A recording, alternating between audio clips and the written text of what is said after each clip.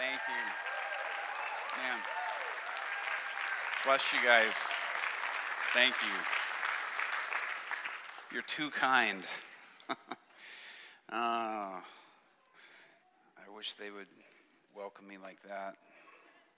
Going back to Pakistan and Kabul. It will happen. How many of you know God is God over the entire earth? How many of you know that the scripture in Psalm still stands, the earth is the Lord's and everything in it? You know, I mean, we have to remind ourselves that our God is the God of all creation. He's the Lord. He's the one who is supreme. And he reigns on high. And if we ever lose sight of that, we lose sight of the entirety, really, of who God is. And that all of this is his, and that all of it's, he's reclaiming back for himself and putting back under his lordship. And we're a part of that. We're a part of that restoration. As we do that in our lives and as we exemplify that, you know, with others. But I hope that we can, you know, in the next few services, up that a bit in your life. That's my prayer for you, is that to see that happen. And it's because the enemy will try to come and steal that so fast out of us, steal that hope, that assurance. I mean, he'll try to do that quicker than a bunch of dead people can vote for Joe Biden. Did I just say that? Let's go. I love this church. Just let me say, I love this church. It is not over, and God is going to be victorious in all of it. Amen? Praise God. Let me share with you a couple of things. We've got a resource table back here for you. My first book, Do What Jesus Did. The premise of the book is Jesus didn't come to show us what he could do as the Son of God, but he came to show us what we could do. Everything that he was living and exemplifying, Philippians chapter 2, he left his superhero God powers in heaven, made an arrangement with the Father, came as a normal human being, empowered by the Holy Spirit. Same Holy Spirit that you and I have. So if you have Christ living in you and you have the Holy Spirit, you got all the ingredients living in you to do all the stuff Jesus did. What are we waiting for? Nothing. We're not waiting for anything. He's waiting for us to activate what he's given us, and we just got to activate it, put it out, and begin to work it. We also have a workbook that goes with that. This is like a 10-session course. You can do it in 10 days, although I think you'll have a hard time doing that. If you wanted to, you could do it in 10 weeks. You could do it over 10 months if you want, but you can do it as a group. You can do it by yourself, but this is like going to school, and it goes with the book to train you to step out in healing, prophetic, deliverance, ministry of manifest presence, all of things that I refer to as the power tools that the Holy Spirit gave us at Pentecost to operate in, to bring people into the relationship with Jesus Christ. And so anyway, we have those back there. And then I did a teaching called Breaking Darkness, Releasing the Peace. This is a 9-part series that I did for TBN on deliverance ministry. And it's talking about doing deliverance outside of the church, also some of it doing it inside of the church. And how many of you know that there's times we need to do deliverance inside of the church? You know, how many of you know that? That's a reality. I remember John Wimber got up. A lot of people don't know this, but Carol Wimber told me this story. John Wimber was teaching at Fuller Theological Seminary, and he got up and did this amazing teaching on why a believer can't have a demon. And then he says, now we're going to go to the ministry time. And a prominent, very well-known pastor in L.A., sitting on the front row, began to manifest a demon that everybody knew, right at that moment as soon as he finished the service. And he goes, that was an amazing teaching on why a believer can't have a demon, but obviously I'm missing some things in this. And John, after that, revamped his theology and began to revamp that teaching quite a bit. And so anyway, it's understanding how to break that. How do we see that, happen? And so many times when demonic power, it comes in for a believer, just to, expose it a little bit. It's typically through a foothold, either it can be sin that we're covering up or some sort of foothold of unforgiveness or anything along those lines. And so anyway, this talks about how to break those, how to cover those up and keep that, from happening in our lives. And then we have these USB drives that the silver ones have all the video teachings back there on one, with the exception, Breaking Darkness is not on there yet, but then we have the black drives that have all the audio teachings that are back there at the table. And it's not an audio version of the videos or a video of the audios. They're completely separate teachings.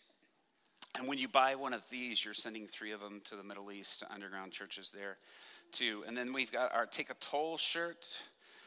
This is one of my favorite shirts because this was a real tool that the Lord gave us to defeat the power of darkness that was taking over the city that I was pastoring in, where I planted my church at.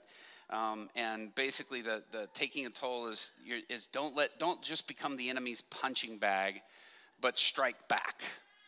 And how do we strike back? By healing the sick, raising the dead, casting out demons, prayer and intercession, releasing worship. Man, these are ways. Don't just let the enemy come after you. Like that, but really make the enemy pay for anything that he's doing. And it says, if he hits you, we're going to go pray for people. We're going to lead people to Christ. We're going to pray for healing, make the enemy regret he ever even messed with you. That's how we fight back. That's how we retaliate, because the weapons of our warfare, they're not carnal, they're not natural, but they are strong to the pulling down of strongholds that we've been given by the Spirit. Amen? And so we need to activate those and use those in order to see that happen and to see that break. But anyway, we have all of those, and 100% of the profit of all of our table, all the stuff at our table goes to help our work in establishing schools for underground church leaders throughout the Middle East. This is Jacob. He's traveling with me, 3rd year BSSM student. So be nice to him. Those 3rd year student guys work really hard. And so I want to talk to you something. Yuri, I was sitting here going, I don't know where I want to go tonight. I don't know. Am I the only one that has those moments where I'm sitting there going, and you just expect 3 days before that God has clearly given us a direction or something like that? That never works for me. The Lord seems to keep me on the hook till the very last minute. And then all of a sudden stuff will kick. Sometimes he'll give stuff in advance. That was one of the things I loved about pastoring, is that I could plan talks out, and then they would just get rerouted and totally hijacked by the time I would go to preach them. And I learned that was God keeping me in the place of going, listen to me, stay tuned to my voice. But as he was saying, he's hit a couple of things that I was like, that's it. I think that's where the Lord's, wanting to speak and wanting to talk to us. How many of you know we are in the war of our lives right now? Our nation we're in a crucial, sad shape. We're in a difficult place. The families in the United States are under attack. Marriages are under attack like never before. I mean, the enemy is fighting harder, and I mean hitting low. I have never seen or experienced such, from my viewpoint and where I've been, such attack. And in this, I'm going to share with you a couple of reports of what we're doing. But man, I tell you what, I sit there and I go to to Pakistan or Uzbekistan or one of these places to try to negotiate bringing over more Afghans there, and I think I'm in the thick of the battle, and I come back and I'm like, dear God, it is as dark here, but in a more subtle, scary way. When the enemy's blatant, it's a little bit easier. But these are times and seasons where there is a subtlety that the enemy is using, and there's a hiddenness that he's using. And man, the only way to deal with that is to expose it with the light, and to expose it with the truth of who Christ is. And so I want to kind of delve into a little bit about that. And let me just tell you, tonight and tomorrow night are going to build off each other, I think.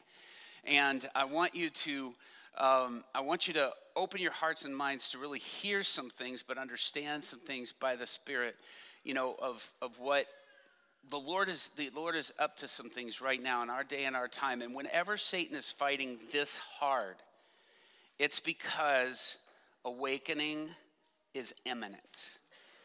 And I know you hear us on like Flashpoint and these other programs and God TV say stuff like that all the time. I'm telling you, it is true. It is true. And the devil falls into the playbook of God, with every obstacle, with every warfare that he's throwing at. If we keep our eyes focused, and we keep our eyes focused on the kingdom of God and his righteousness, keep our eyes focused on that, and focus on what God is doing versus what, even with what our own struggles are, because what I notice is that when I'm having struggles or having difficulties, they'll have a tendency to yield to the will of God if I keep my eyes focused on the will of God. Does that make sense? Man, when I'm dieting, I think too much about food. Anybody? 1, 2, 3, 4 people are the only ones who struggle with that. The rest of you are free. But you know what? When we're dieting, I mean, you're focused. I think about food too much. You know what I'm saying? And all of a sudden, it's like if you try not to sin, what are you thinking about? Sin. Get our eyes on what's right. Get our eyes on what's pure, what's holy, and then all of a sudden, the other stuff just starts dying off. And we keep our eyes focused on that, and it starts falling to the side and just starts dying off. Maybe I'm just preaching to me and letting you listen right now, but if that's the case, so be it. I hope you get something out of what I'm sharing with myself, because it's something that's true where we're all at. Let me say this before I dive into what I want to share with you. First of all, I'm sorry, this gentleman right here in a black shirt, 3 rows in. Yeah, no, you just turned and looked at the kid on the aisle. Would you stand up? What's your name? Peter? Peter, let me tell you something. The fingerprints of God are all over you. God's hand is on you. And when that happens, a lot of times it feels like a lot of pressure at times. And it could feel like pushback, it could feel like opposition, it could feel like those types of things. But that is God shaping and forming things into propel and to move forward. And I heard the Lord say, don't be distracted by the things that the enemy's trying to throw across your path or anything like that. God's fingerprints are all over you. And God is shaping and he's doing some things. There's been some things that have come up recently that have been trying to pull at you and things like that. And I just hear the Lord say, shake it off. It's like the viper that latched onto Paul when he was on the island, and he just shook it off. Man, Paul didn't even pray against venom. Did you notice that? He doesn't even acknowledge the snake. He doesn't I curse you, you foul serpent. It doesn't do anything. He just shakes it off. And somehow there's something powerful in that. And I remember I got one time stung by a scorpion, and it was like one of the serious ones. And I remember shaking my hand and just saying, no, you have no right here. And I was only like 19 years old. This wasn't like a big, deep spiritual, maturity time of my life. But all this, I had no swelling, there was no discoloration, there was no poison, which had happened to me before in that, but in shaking that off. But I saw you having a place and a wherewithal to just shake off and say, no, I'm staying focused here. And the Lord's I just see a release coming to you and some things that God's going to release. There's some healing and some relationships and things like that God's bringing. But I just heard the Lord just say that his hand is on you and his fingerprints are on you. Does this make sense to you? If it doesn't, it's okay. Don't be nice. You can say, no, it doesn't really make sense. It's fine, because I can tell you, this is what I'm seeing, and this is what is happening for you. And I just saw some doors opening up for you too. And this is a time of favor where it's been again sort of pushback. Now is a season of favor that's coming on you. You said Peter? It was Peter? Father, we just bless Peter. And I just thank you, God, for your hand being on him. I thank you for your spirit being with him and just, is this your family on this row right here with you? Say it again. Wife is, what's your name? Rachel, and what's the son's name? Cole. I just saw you saw a picture of you like kicking a soccer ball around or something like that. And I saw you sort of looking at the goal at the end of the field. And it was like you took a couple of shots, but the ball had missed the goal. And you were really frustrated. But then I saw you step back and kind of relax and then do it again. And I saw you just hitting the goal over and over and over and over again. And I just hear the Lord just saying that he's gonna give you an ability to sort of see where things need to go and to know the place of where they need to go, Cole. And that God is really with you in that. Some of the things, even some of the areas of study that have been a little bit challenging for you, I just see all of a sudden those becoming better and more clear and you understanding things more of where you're at. And then, was it Rachel, too, I just saw some healing coming in your family and just God doing a work of some healing, some healing and some relational stuff and things like that. But too, even relationship with you and with them, that God's just releasing some of those things on you. But Lord, we just bless this whole family. We just thank you for your hand on them and just pray, Father, just your peace, your presence, your power to rest on them. Just even this weekend, and just pray that you be with them in Jesus' name. Does that make sense to you, Rachel? Okay, so Father, we just thank you for that in Jesus' name. Sorry, needed to stop and do that.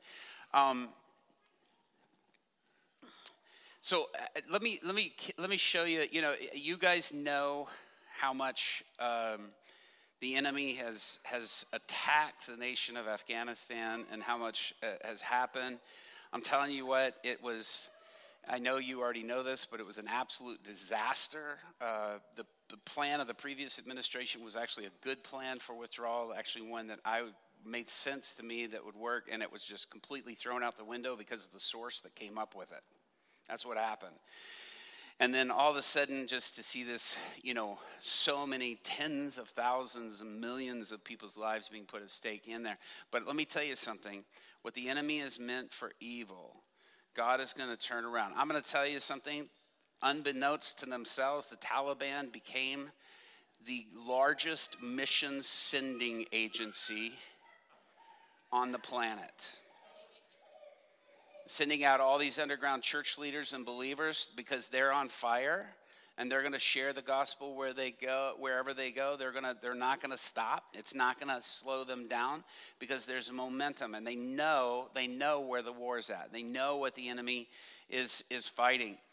We went into immediately when things began to happen. It was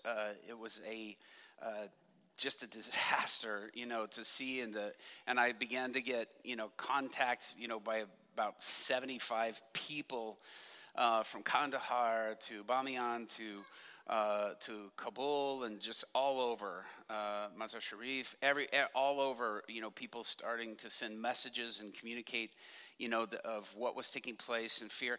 And I'll never forget.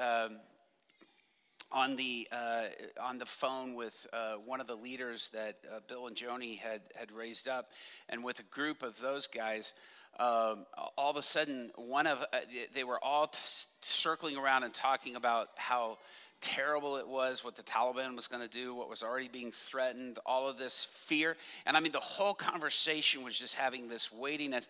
And you're sitting there trying to think, as an American, sitting in my living room in Dallas, having this conversation, you're like, man, if I try to say anything encouraging, it's going to just sound, like, yeah, you're in the land of the free, the home of the brave. Yeah, great, thanks. That type of thing. And then all of a sudden, one of the leaders stepped up and he said something in Dari that I didn't understand because I don't speak Dari. But he said it, and I remember I stopped and I said, say that again, because as soon as he went to say these words, I felt just the power of the Holy Spirit come all over me. And when he said it, all of the Afghans got very quiet, and they began to drop their heads, and you could see tears begin to start, coming down their faces, and you could see something happen in that moment. And I stopped him, and I said, tell me what you just said. And he said the words, he said, Isa Shahi Shahan. And I was like, what does that mean? And he said, Jesus is King of Kings. He is King of Kings. Now, if that only gets 5 people in this room to clap, you don't know Jesus as King of Kings.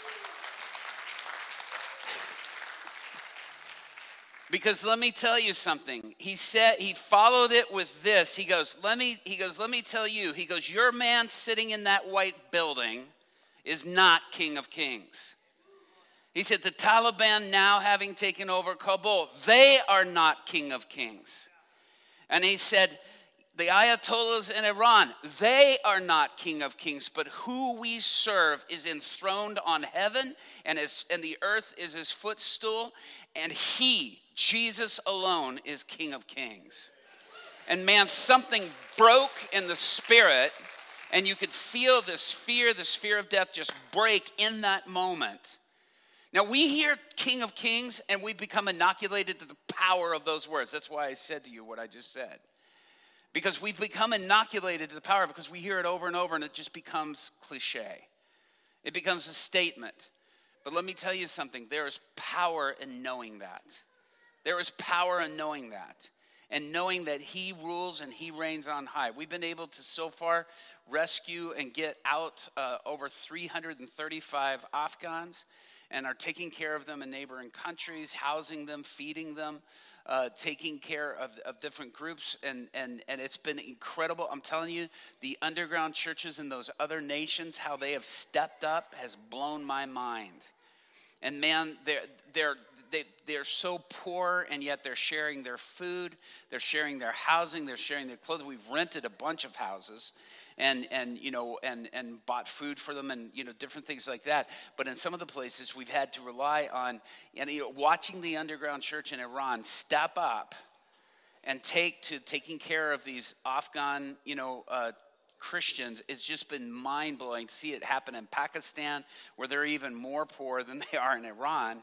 Has just been, it has been breathtaking. It's been incredible to see how they have, and it's been incredible how that people here in the United States have stepped up and contributed to it. I have been blown away by how people have stopped and made it and said, because Paul says, he goes, you're to treat these as if they're your very own family. Those who are being persecuted, who are going through that, treat them as if they're your very own family and take care of them. So anyway, we've got a little video we're going to show here that shows what sort of in a minute and 40 seconds what our plan is to do. And then I'll share with you more as we go on through the weekend. But let's go ahead and play that so you can see that now.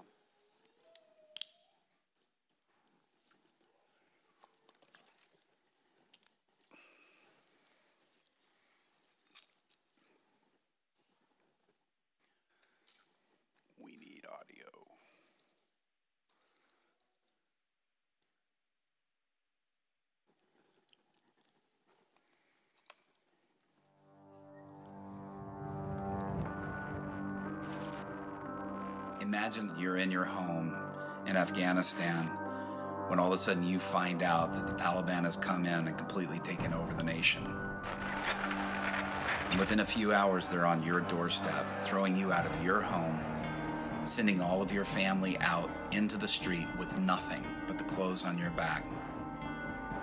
Imagine trying to find treacherous terrain to cross over on paths that would lead you to a free nation, or at least that would give you some sense of freedom.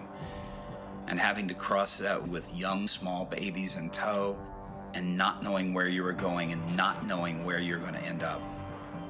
This is what happened to our brothers and sisters in the underground church in Afghanistan, the second fastest growing church in the world. This was Satan's plot to completely undermine what God was doing with the Church of Jesus Christ in Afghanistan. But it cannot be stopped. Getting them out of the country was only the beginning. This is our opportunity to raise them up, equip them, and to send them back to retake the land that Satan stole from them, where I can promise you this, they will not stop sharing the gospel. They've known too much to lay it down. It's now our opportunity to rise up and to support them, stand with them, to rally behind, and to be the hands and feet of Jesus on their behalf. I want to encourage you, join us in this endeavor. International Life Corps is our 501c3 for the Middle East and planting schools there and the work that we're doing there. And I tell you, it's some exciting things are happening. I was in Armenia. Yuri called me when I was there, and we were talking with the government and trying to negotiate bringing over 30 Afghans into Armenia. And basically, this is where you're going with your hat in your hand, and nobody wants Afghans. You know what I mean? Nobody wants them. And you're walking in and you're pleading and going, look, we'll take care of them, we'll house them, we'll feed them, we'll do everything. Your government's not going to have to do anything, on their behalf. Just let us bring them in, so that we can start working with training them and bring them in with some of the Iranians, because they speak a similar language between the two, and so that we can train them and raise them up. And man, it was a week long of just one sort of crash and burn meeting after another, where they were like, nope, don't want them.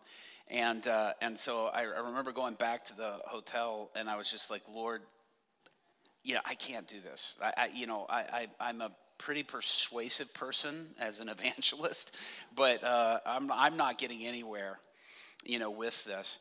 And the Lord just spoke to me, and he says, look, just stay where you're at. Keep working with what door is open, and be persistent in that, and then watch me move and watch me work. And I tell you what, that has been the most incredible thing, because God is actually working a plan. We think we got to come up with one, and he's already got one. And it's so much easier when you're working God's plan, than when you're working, your own and coming up, with your own in that. And just a few weeks ago, being in Pakistan, and all of a sudden we got into a situation where the government was on to what I was trying to do, and I started being followed, and they started tracking my phone. They started tracking, matter of fact, I had to delete several apps that were in my phone, because all of a sudden we were hearing back from other people. The government there was calling people that I had just been to, and they said, you had this exchange in the conversation, and we were like, oh my goodness, that was only over our phones. That wasn't in a verbal dialogue. And it ended up being to where I ended up having to leave the country, early, because they were like, you're being tracked, you're being followed, and we finally ended up. And I remember looking at two of the guys that were with me in Islamabad, and we were there petitioning for the government to bring in a particular group and to help house them and help take care of them, and that we would pay for it, but just let them in, that kind of thing. And all of a sudden, in the midst of this, I came down to the hotel that I was staying at in Islamabad, and there was a letter waiting for me, and it was death threats, that had come, that was on the hotel stationery and on this. And I went back to the guys, and they started saying, well, we wanted to warn you about this, because what you're doing, and what the difficulty is when you're taking people that are claiming to now to be Christians but all have Muslim names. That means they're converts, and they don't want that. And so even in Pakistan, a lot of people forget, because we see a lot of the different crusades that are happening there. They think Pakistan is completely open. They'll kill you in Pakistan too. Pakistan is the second most dangerous country in the world. And so all of a sudden, with all of this pressing in and everything happened, I remember I looked at the two guys and I said, I'm telling you now, leave me here. Abandon me here. Go. I'll find my own way back. I'll get a taxi or something, but you should not be seen with me. You shouldn't be anywhere around me. Like, this is too dangerous for you. And because one of the threats was, we'll kill you and the two people that are with you. And these were, Pakistani leaders, believers that were there. And all of a sudden, I went back to them both, and I said, please, just leave, get out now. Just leave me here. I'll figure my own way back. I'll get back to the airport on my own in Lahore and fly out on my own. And one of the guys looked at me, and he said something that just took my breath away. He looked at me, and he said, for such a time as this. And I was like, because I knew what he meant. He meant God has set it up. This is the time that God is setting up, and we're moving with God on this. We're not going to yield to the fear tactics and the threats of the enemy, but this is something that we're going to see Haman hanged on the gallows that were meant for Mordecai. And I looked at him and I said, bro, I love you. I'm touched. I'm moved. But now let's go talk to your wife. Let's see what she has to say. And so he had brought her along on the trip. I don't know why, because this was a crazy trip. But we went back to the room where they were at, and I sat down with her, and I told her all the same things, showed her the letter, and I said, I'm telling your husband right now, get out and leave me now. And she looks at me, and she goes, and I thought, this woman, she's a doctor, she's sharp, she's smart. I said, she's going to talk some sense into him. This will be great. And she just turned and she looked at me, and she goes, do you not think we know what warfare looks like? And I said, well, I'm starting to realize just by you saying that you really do know. And she looks at me and she goes, this is an Esther moment. And he had just said, for such a time as this. And she goes, if we lose our lives doing this for the sake of the kingdom, then so be it. And then when we went back in the next day to meet with this person, it was incredible because, the guy looks at this list that we have of names and all this, and he goes, meeting you is kind of like meeting Oscar Schindler. And I was like, I haven't thought about that. And he goes, well, that's what we're trying to do is save these lives. And I mean, this particular person, he was a devout Muslim man. But I'm telling you something, what God is working behind the scenes. Always realize we may make our plans, but God is working his plan. And staying with that and watching God show up is so incredible. And I want to talk to you about that, if I could, with explaining to you a plan that God has had even from the very beginning, and looking at what we're dealing with and what we're up against. And in Genesis 2, verse 7, and then skipping from 15 to 18, I want to take a look here at the beginning, and what we're going to take a look into tonight and hopefully tomorrow night is understanding the plan that God has had and the plan that he is working and what is taking place, and to realize there's a storyline here, but understanding who Christ is and what he's come to do and what he's come to reinstate. And it says in verse 7, then the Lord God formed the man from the dust of the ground, and he breathed the breath of life into man's nostrils, and he became a living person. Now this is God getting up close and personal. This is God being very intimate in this part of creation. And in verse 15 it says, and the Lord God placed the man in the Garden of Eden to tend and to watch over it. But the Lord God warned him, you may freely eat the fruit of every tree of the garden except the tree of knowledge of good and evil. If you eat of its fruit, you are sure to die. Then the Lord God said, it is not good for man to be alone, but I will make a helper who is just right for him. Now listen, God here in this point in this time, he's being very intimate, and where we see him, this is not him being Jehovah. This is not him, being in this place, but this is where he is Elohim Adonai. This is up close, intimate, personal God. This is him being face to face in a place of intimacy, intimate connection. This is where he is Yahweh. And Yahweh is, even the name Yahweh is to breathe in and to breathe out. Yahweh, Yahweh.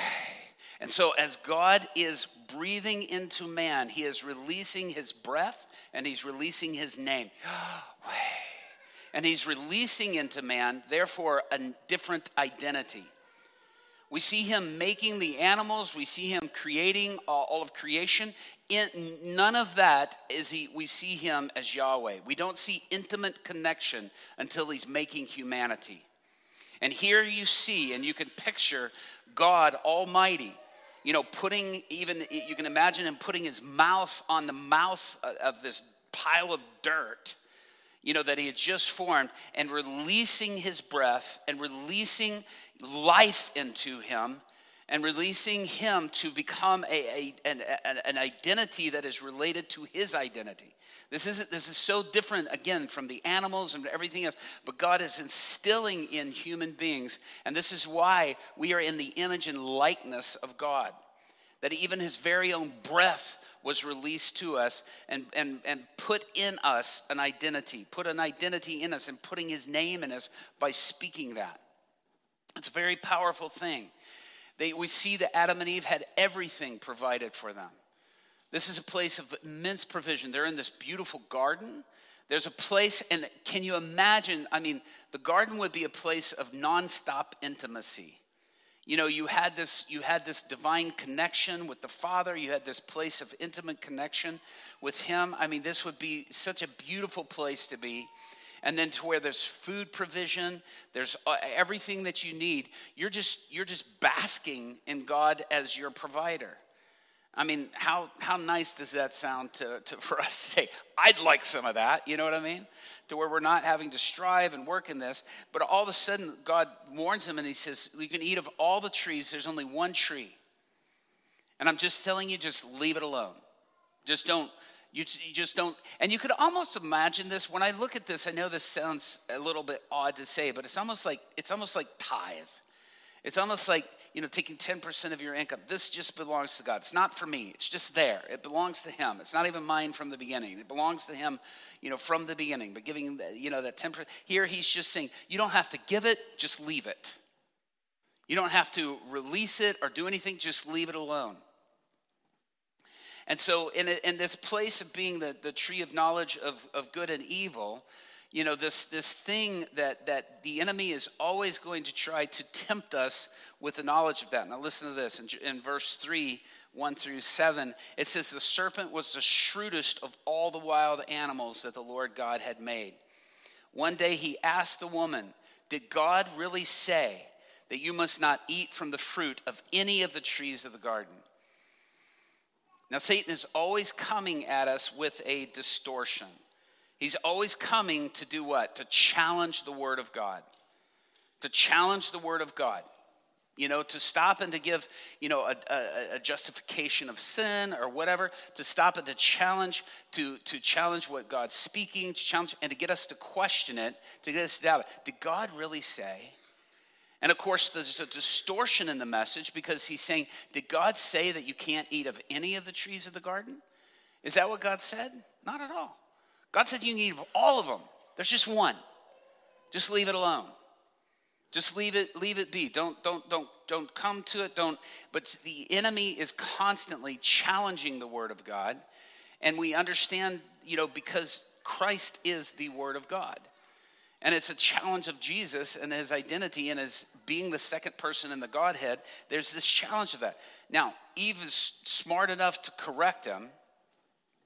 And she says, of course we may eat the fruit from the trees in the garden. The woman replied, it's only the fruit of the tree in the middle of the garden that we are not allowed to eat. God said you must not eat it or even touch it. If you do, you will die.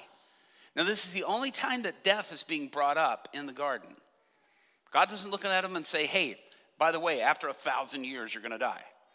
We know because, Adam lived, 923 years, I think it was. And so he says, he comes and he says, where she says, even if you look at it or touch it, you're going to die. And Satan comes back in verse 4 and said, you won't die. The serpent replied to the woman, God knows that your eyes will be opened as soon as you eat it, and you will be like God, knowing both good and evil. Now this is interesting because Satan is always trying to come at us and trying to get us to logically, approach things from a place of our own logic and our own, well, this has got to be reasonable, this has got to fit, and the Greek word in that is logismos, and to approach things from the place of logic. And all of a sudden he's saying, listen, don't deny, but the pursuit of knowledge of good and evil, the pursuit of knowledge versus what the tree of death, the tree of knowledge of good and evil, was a pursuit to receive knowledge, whereas the tree of life was a pursuit to receive relationship. They didn't have to earn anything or do anything. Why? Because they were in relationship. Relationship gave them that free access. And that place of intimacy, that place of relationships gives us free access. We don't have to earn it. We don't have to deserve it because we can't anyway. Amen? We can't earn what Jesus did at the cross. It's something that he gives freely. And he says, you won't die. He's disputing the word of God. He's challenging the word of God. And Satan is always coming to do this. He's always coming to minister unbelief. What Satan is always coming to do with us, and remember, unbelief is not just a lack of faith. Unbelief is sin. Unbelief is a sin. And to move in a posture of unbelief is to be in a place of sin.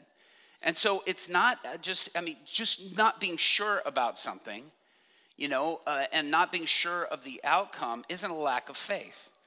When I was in Afghanistan in January, I got arrested and I was held for almost I think it was 40 hours and in a multiple type of situation, was being brought in for questioning and interrogation. And I mean, man, it was like they were putting me in this metal box that was freezing cold. And I was like, man, I'm going to die here, and it was like one of those things that would be easy if I died to go, oops, we didn't know we left him in that long type of thing, but it was in the tough, and I was sitting there going, I don't know if I'm getting out. I'm not sure I'm going to make it out. That's not a place of unbelief. That's going, I don't know the outcome. But the whole time sitting there going, but what I do know is God. And I know being here and being where I'm at, I'm in a place of relationship that if I die right now, I'm on a nonstop flight to paradise. You know what I mean? I'm on a nonstop flight. There is no, and trust me, when you fly as much as I do, you want a nonstop flight. That's the quickest way in and the quickest way out. But all of a sudden recognizing that and to realize that being in that place of going, I'm not sure, because when you take a look at Mary, when Gabriel comes to her and tells her that you're going to become pregnant, you're going to bring forth the Messiah, she doesn't say that's impossible. Zechariah really said that. And that was a place of unbelief. He was in a posture of unbelief. That's not possible. Mary was like, I don't understand how can this happen because I've never had sex with a man. That doesn't make sense to me. How is that going to work? Because this hasn't happened, so how will that take place? It was more of a place of understanding. And anyway, being in that posture, being in that place, the enemy comes and he tries to get you to move into a place of unbelief. Now, the place where that comes in, and when I'm sitting there in this cold, freezing shipping container, going, I'm not sure I'm going to make it out, is, has God abandoned me? Has God left me? Now, that is unbelief. And having to take those thoughts captive and make them yield to the will of God and say, that's a lie, because I know I'm here for him. I'm your man. I'm your person. I'm here on your behalf. This was not a luxury vacation for me. This was a place of doing your bidding, your business. And so turning it around and capturing that, Eve's not doing that in this moment. She's listening, she's working, and all of a sudden, even as she's hearing and receiving this, she's actually already eating of the fruit of the tree of knowledge of good and evil. Does that make sense? Because she's eating of the unbelief that Satan is coming to propagate. So it says the woman was convinced of his words, and she saw the tree was beautiful and its fruit looked delicious, and she wanted the wisdom that it would give her. How many of you know it doesn't give wisdom? That only comes from God. Wisdom comes from the Lord, that it would give her. So she took some of the fruit, she ate it, and she gave some to her husband who was with her, and he ate it too. And so at that point, now let me tell you something. We give Eve a lot of grief in this. I'm going to take my jacket off a little bit warm for me. We give Eve a lot of grief in this, but Adam could have stopped the process the entire time. I believe that. You may disagree. I got the microphone. I can say what I think. You got to figure out if I'm right or not. Be Bereans.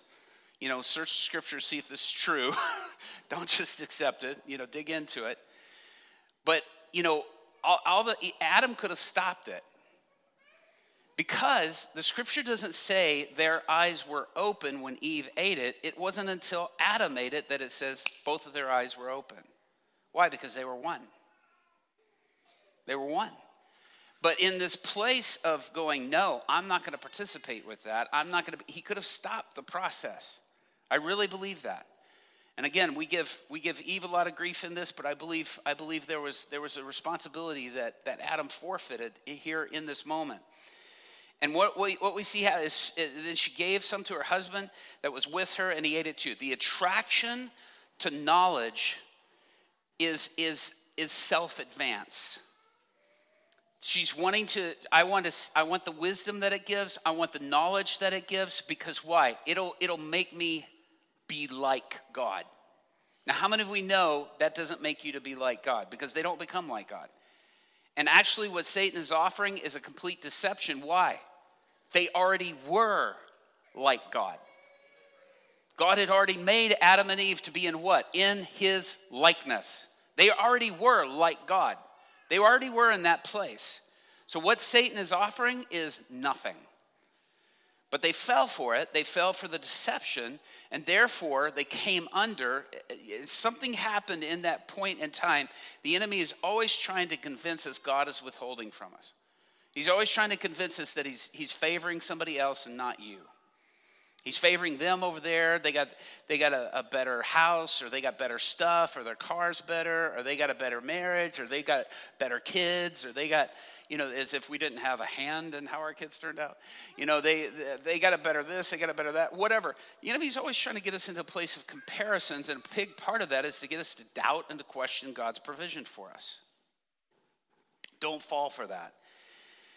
Immediately, when they partook of this fruit, when Adam also partook of this fruit, immediately there was a power transfer. All the power and authority that they had to rule the earth under the lordship of the Father was handed over to the enemy, and the rulers became subjects, and the subject became the ruler. This is the reason why 2 Corinthians chapter 4 refers to Satan as the god of this world. That was supposed to be us. We were supposed to be the rulers on this planet. We were supposed to be under the lordship of the Father. We were supposed to be ruling. But we empowered the enemy. The rulers became subjects, and the subject became the ruler. So, did God create, Satan to be in the power and having the rule over the earth? Did he create him to do that? The answer is no. He created us to do that. Satan has been empowered not by God to be in the position he is. He's been empowered by us. And I'll share more about that tomorrow from a different scripture and a different perspective. But immediately there was a power transfer that happened. Now listen to this. At that moment, their eyes were opened. Their eyes were opened. Now that sounds good, doesn't it? That sounds freeing, but it's not. At that moment, their eyes were open, and they suddenly felt wisdom.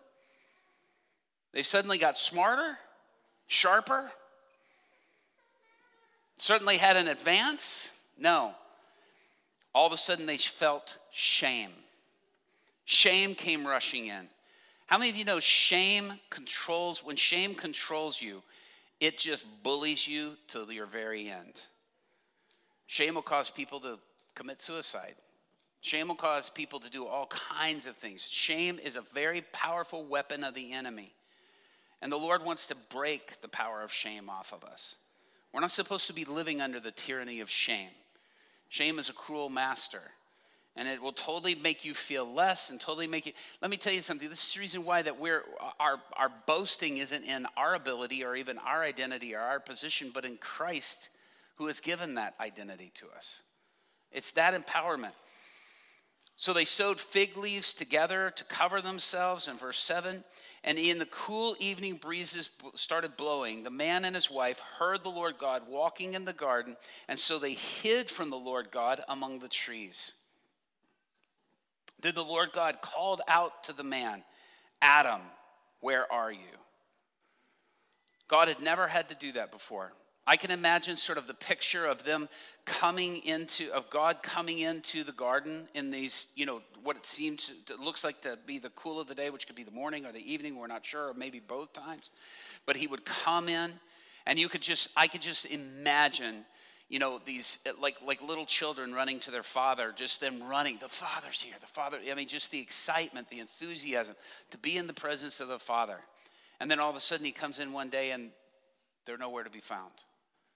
They've moved away from their position. They've moved out from under their place of identity. They've moved out from under that. And all of a sudden it says, so they hid from the Lord God the Lord called out, Adam, where are you? He replied, I heard you walking in the garden, so I hid. I was afraid because I was naked. Who told you that you were naked? The Lord God asked. Have you eaten from the tree? Have you ever noticed that when God asks a question, it's not because he needs information? Have you ever noticed that? God never asks a question because he needs info from us. God asks a question because he wants us to come to a place, not for him to come to a place. He's trying to get us into a posture or into a position. It's not him needing, to get information from us to make a decision. It's never, whenever God asks me a question, I'm like, oh no.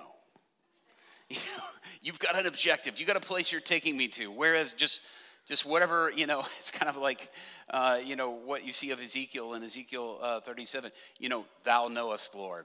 I don't even, can these bones live? You only know the answer to that. I don't even know. That's many times some of my answers and some of those things. But all of a sudden, they're in this place of hiding. God's not asking the question because he needs the information. He knows what's happened. But he says, have you eaten from the tree whose fruit I commanded you not to eat? Have you eaten from that tree? Now let me tell you something. Shame leads to hiding, and hiding leads to blame. Whenever we get into the place where we have shame, all of a sudden it makes us want to hide, and hiding wants to point the finger, well, it's because they did it. It's because this happened, because that happened. My sister, I have a sister, my middle sister, her name is Ella. And she was always, her cousin, my cousin too, was named Angela. And we called her Angie. And for a week and a half, our families were together, sort of living in close proximity together. And my sister was constantly, every time something would happen, my mom was like, who did this? And she's like, Angie did it. Angie did it. Angie did it. Well, the problem is 3 weeks later, she was still saying Angie did it. And Angie had been gone for a week and a half. And what happens is that whenever shame comes in, it leads to them, pointing the finger and pointing elsewhere. And so now the scripture doesn't say what type of animal that God took, but God all of a sudden, now listen to this. God all of a sudden realized that this place of shame meant a place of lack of identity. It meant a loss of identity. They were in a place of God made them to be secure in who he created them to be. But all of a sudden, coming out from under the identity that God had given brought them into a place where they were in shame, they were in lack, they felt removed, it was displacement. All of these things were happening, and so all of a sudden God, because they're covering themselves with these fig leaves, and fig leaves can be pretty good, but they're not going to last long. And so all of a sudden God kills an animal. Now imagine this beautiful creative God who made this planet, driving from the airport in Cleveland to here. Jacob and I were just, talking. I don't think he had been in this part of the country yet, or maybe you have, I don't know, but I don't think so. And he was just talking, look at all these fields. Look at all this Arkansas is where you're from. And I guess they don't have that many cornfields in Arkansas. And driving through, look at all, he had to dodge a deer coming back to pick me up, because one jumped out at him. Man, you guys must have easy hunting around here. That's all I have to say.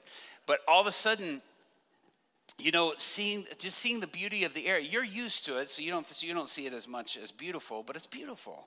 It's a beautiful place to be. It's a beautiful place to be at. And seeing the beauty of that creation, is so nice and is so wonderful. But let me take you into a picture of if you're going back into the place, into the garden. And none of this would be as beautiful as that, right? Would we agree to that?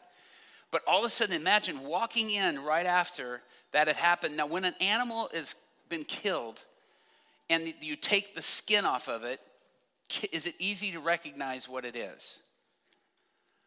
I could see a medium-sized deer that's been killed and skinned, and I would have a struggle figuring out if it's a dog or a goat. That's just because without its skin. Why? Because the exterior gives a lot about its identity. Well, all of a sudden, this animal has been skinned. So imagine you're walking with God into the garden after this scene had just happened. And you walk in and you look over and you see this carcass laying over on the ground without any skin on it and blood all over it. And you say to God, "Hey God, what's that?" And he goes, "Oh, that's Adam and Eve." But let's say the animal that was killed, only because it would fit with the narrative of Scripture, was a lamb or was a sheep.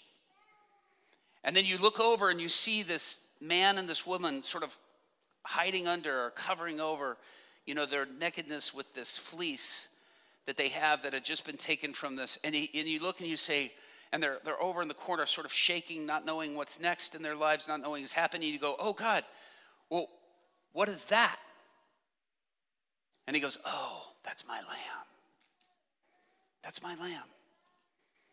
Because he gave that to cover. He gave that identity to cover their loss of identity. And when you have an animal that you don't see the skin on it, you don't know what it is. But God is sitting there and he's giving them this new identity. He sees the death of the animal, and that's where we understand the first sacrifice. He sees the death of this animal as that place of atonement, that place of covering. It's not really the fully place of atonement because we don't have that, come into the picture quite yet in the narrative of the Scripture, but there's this place of covering. God has covered us in our lack. He has covered us. Does this make sense? Is this helpful? Am I losing you? No? Two of you shaking your head. You're with me, so I'm taking them as the representatives of the whole. But all of a sudden, the Lord, in Genesis 21, it says, "And the Lord God made clothing from the animal skin, and Adam and his wife." And all of a sudden, they're in this place, and he's stopping and he's identifying, that's the covering. That's the new identity that I'm giving them in this place where they were in their sin, where they were in this place of life. Now, Genesis 2:24, it says this: "After sending them out, the Lord stationed a mighty cherubim at the east of the Garden of Eden, and he placed a flaming sword that flashed back and forth to guard the way to the tree of life." Now, this is so important because that tree of life was so significant. And there's this dialogue that God has, and he says, listen, we cannot permit them to partake of the tree of knowledge of good and evil. The approach to get there on your own, bypassing relationship, that approach, and that is really an embrace of the law, and embracing, because the law now comes into picture because relationship wasn't. Grace has been removed because we rejected it and put ourselves under the place of now having to get there on our own. So whenever we try to intellectually grasp something or intellectually get there on our own, we are stopping and we're making that approach based on our efforts versus God's provision. Does that make sense? And God wants us to be in that place of relationship. But they're banished from this beautiful garden. They're banished from this place. And there's this flaming sword there blocking the way because they cannot partake of both. And I believe that that is still true today. You cannot partake of the tree of knowledge of good and evil and the tree of life. It's one or the other. Because one is your reaching out to get there on your own, and the other is God's provision for doing that. After sending them out, the Lord stations this angel there to guard the way from the tree of life. Exodus 37:69. I'll take a look at this. And then I'm gonna after this passage, I'm gonna wrap up with a few thoughts, and then we're gonna make a transition into some other parts. And this tonight is laying the foundation for where we're going for tomorrow night. Try not to miss it. Otherwise, you're gonna be just coming out of here going, what was that? Because it's setting you up for what's coming next. And then it says in Exodus 37, 6-9, it says, then he made the ark's cover the place of atonement. So this is the actual place and the sacrifice of atonement. And that cover of the ark was made of what? Pure gold. Why? Because God's presence only deserves purity. God's presence deserves that place. And now, thank God, Christ has given us his, and he makes a way for us to cover and to atone. That's the whole point of atonement.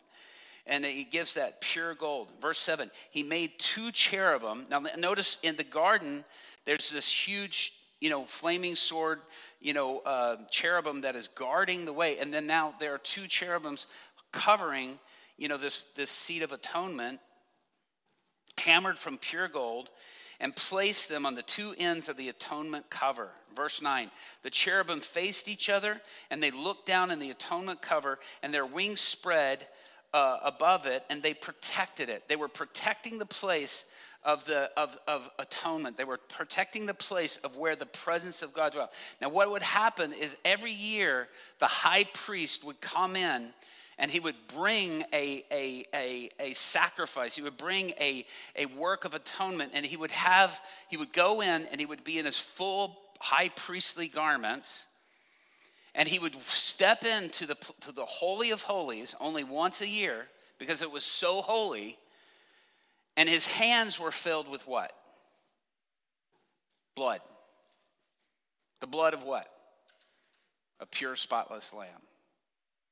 And he's walking in, and can you imagine? He can't spill it. He can't drop it. He can't stumble. He has a rope around his waist with bells on the bottom of his garment. And he has, and I can imagine it would be a little different because he has this ephod that's here that has all these stones all on it, representing the 12 tribes. I mean, I would imagine this would be a bit of a cumbersome sort of thing to do with this, this hat that's, all of this stuff is so significant, and so everything has purpose and meaning to it. But he's walking in going, don't drop, this blood is too precious, because this act of atonement is to cover the sins of the entire nation. This is a powerful picture. And they have the rope around his waist because if he stumbles, if he falls, or if his sins are too great, or it's not enough because the people's sins are too great, he can be struck dead and they're having to pull his body out. Can you imagine that scene? You see, we don't have to go through any of that right now. You're not tying a rope around Uri, to walk in. You're not having to do that. Thank God, because this is a work that Christ has done. But they're walking in and they're pouring this blood on this in the seat of atonement to atone for the sins of the entire nation. Now, let me tell you something.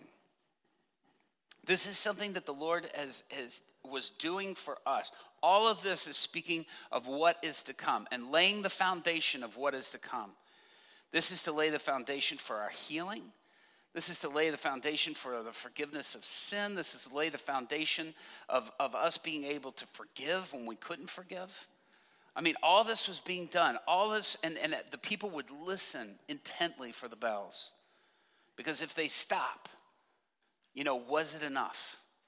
Or was the sins of the priest too high? Or was there a mistake that was made, a stumble that happened, or something like that? There was this listening for the bells. This was an intense moment, an intense place. And let me tell you something. This is a place that I believe right now that this is a picture of a place that we're in coming before the Lord, and in a place of coming into. Now we have it as a place of relationship. You see, all this has now been done away with because you have free access. You don't have to come in with a blood sacrifice. You don't have to bring an animal. I remember sitting down I went to a synagogue, and I asked a rabbi there. I said, I'm curious why you don't sacrifice anymore. Just why isn't there? It's all through the Old Testament. Why aren't you doing sacrifices anymore? And he goes, well, that's a silly question. And I was like, how so? And I'm like, by this I'm going, are you messianic? Do you know of Christ and what he's done? And he goes, well, you can't do that today. You can't kill an animal like that. That would be cruel. That would be that. I'm like, was it any less cruel back then as it is today? And he's like, he finally looks at me and he goes, I don't know the answer to that question. I said, when did it stop? And he goes, I historically, I don't know. And he was sitting there, he was struggling with it, and he's like, I'm not quite sure. And I sat there and I thought, wow, nobody has come in and asked this question or proposed this question in that moment.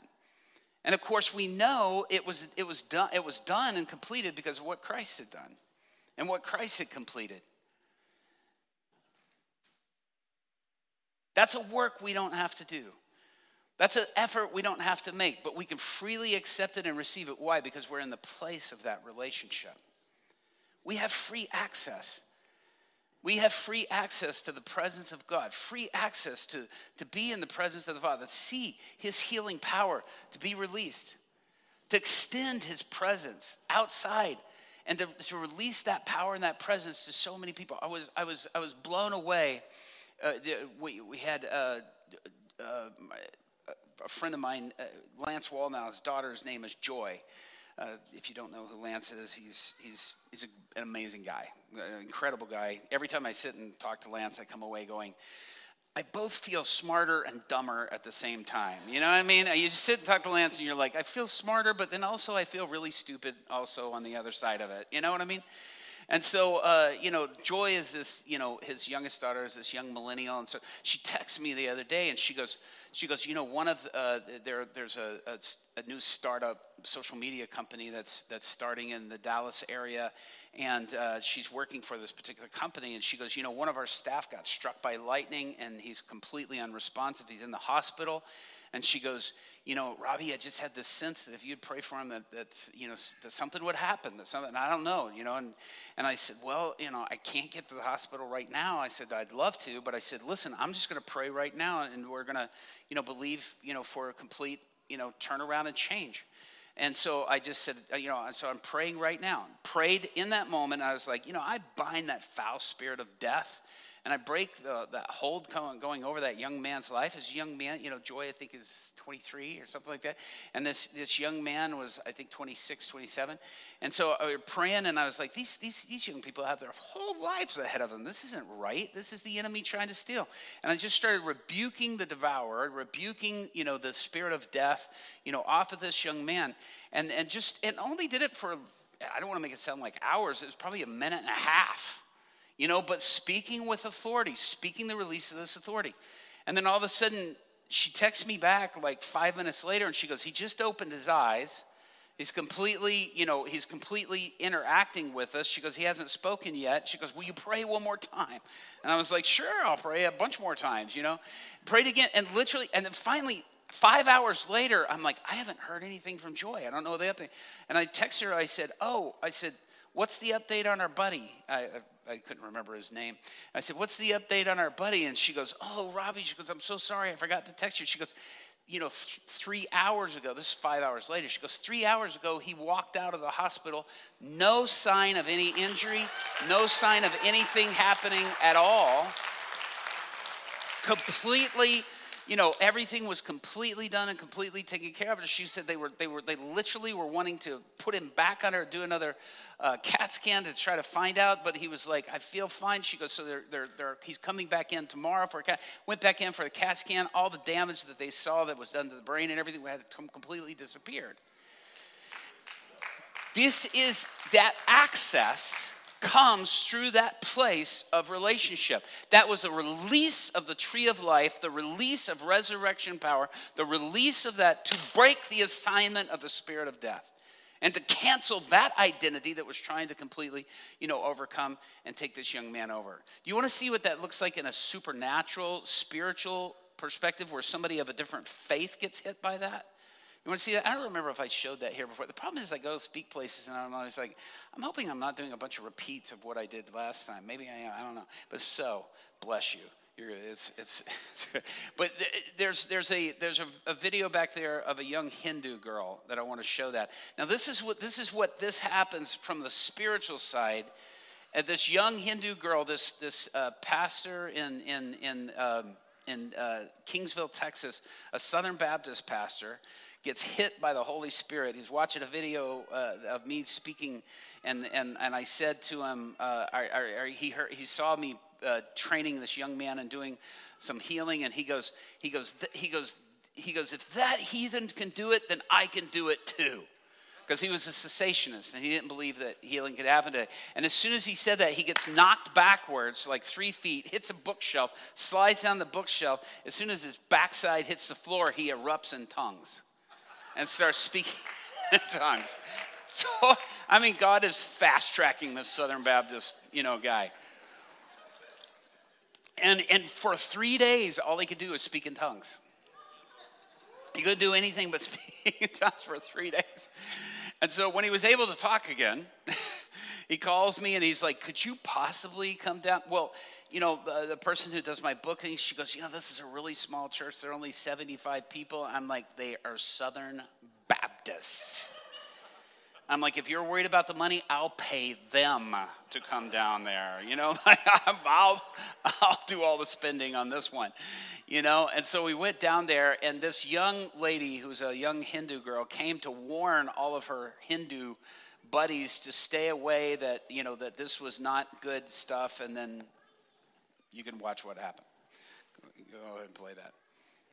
I have my friend Sanjanya here, and she has an amazing story tonight. Tonight we saw the power of the Holy Spirit fall here at University Baptist Church. And Sanjanya, tell us what happened to you. I'm Sanjanya, as Robbie is telling, and I was an idol worshiper before, but now today I felt the presence of Jesus. And when my friends was asking me to pray only Jesus, I was like, no, please don't tell me that, because there's a spirit and only one spirit, and we people have given so many names to that spirit, and we call it as Jesus, that, this and all. But now I say and I declare, there is only one God, that is Jesus. There is only one God.